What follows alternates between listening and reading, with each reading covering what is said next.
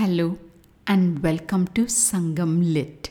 This is Nandini Karki, and in this episode we relish the natural beauty of a hill country and the deep meaning that the image of a statue imparts as portrayed in Sangam Literary work Natrinai 201 penned by Paranar.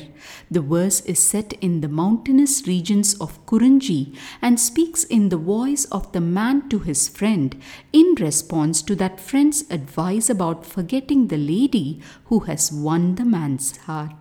மலை உரை குறவன் காதல் மடமகள் பெறல் அருங்குறையல் அருங்கடி காப்பினல் சொல் எதிர்கொள்ளால் இளையல் அணையோள் உள்ளல் கூடாது என்றோய் மற்றும் செவ்வேர் பலவின் பயம்கெழு கொல்லி தெய்வம் காக்கும் தீதுதீர் நெடுங்கோட்டு அவ்வெல் அருவி குடைவரையகத்து கால் பொருது இடிப்பினும் கதழ் உரை கடுகினும் உறும் உடன்று எரியினும் ஊறுபல தோன்றினும் பெரும் நிலம் கிளறினும் திருநல உருவின் மாயா இயற்கை பாவையின் போதல் ஒல்லாள் என் நெஞ்சத்தானே.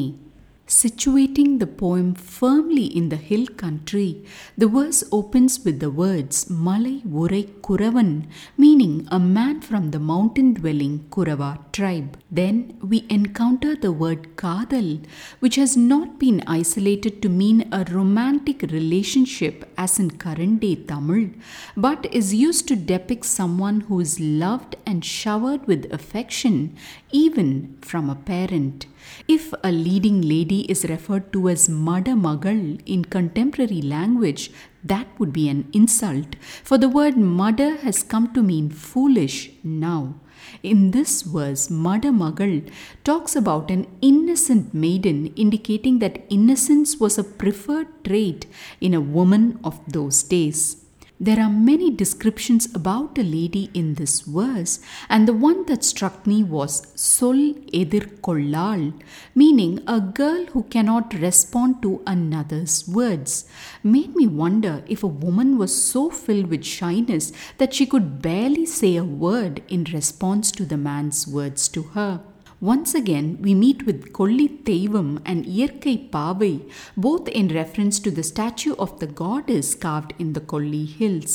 There are a series of words Idippinum, Kaduginum, Eriyinum, Tondrinum, and Kilarinum, proclaiming aloud many instances of the even if clause. Thereafter appears the word Maya, meaning undying, and the combination of that clause and this word tells us there's a strong feeling of persistence hiding in this verse. Let's look deep into its heart to know more. The man had met a lady in a mountain land he was traversing and fell in love with her. He talks about his feelings to his friend, and the friend decides to investigate more about the lady.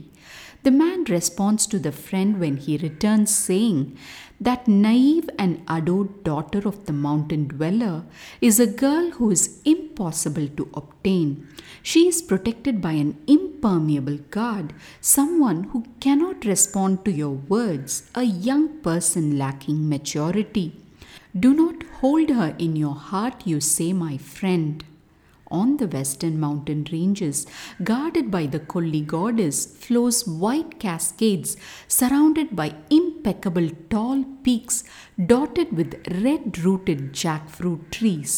Here stands the nature-carved statue of the Kolli goddess with a beautiful form that dies not, even if the winds assail it, even if the rains intensify and pour ceaselessly, even if the roaring thunder pounds on it, even if hardships many appear, and even if the earth beneath quakes.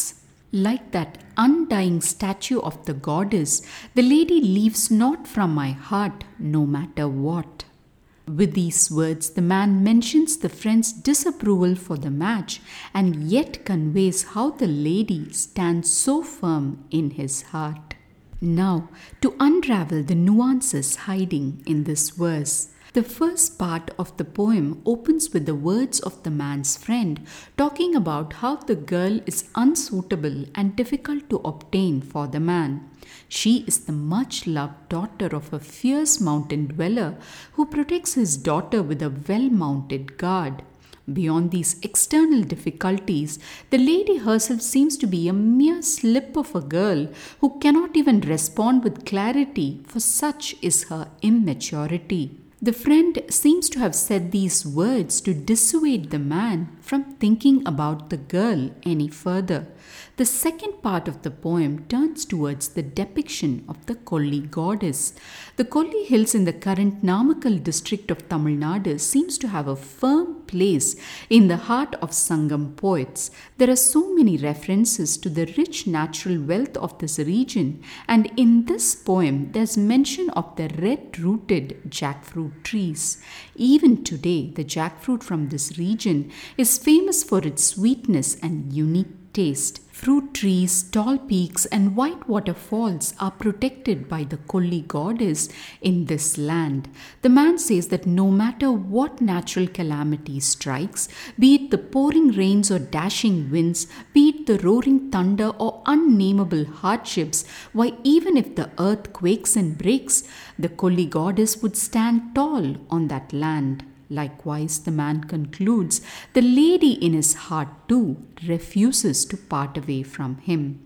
Even though he sees the storm and the situation surrounding the lady, as pointed out by his friend, the man remains firm in his resolve to win the lady. The friend, seeing the man's determination, would give up trying to dissuade him and turn towards helping the man win the lady of his heart. Inspired by that unshakable determination, let's infuse our dreams with a steadfast will and make our own destiny. Thanks for listening to this episode of Sangam Lit and journeying with me to ancient lands and minds. Please visit nandinikarki.com to share your thoughts and do rate and review Sangam Lit on your favorite podcast app. Until next time, Nandri Vanakkam.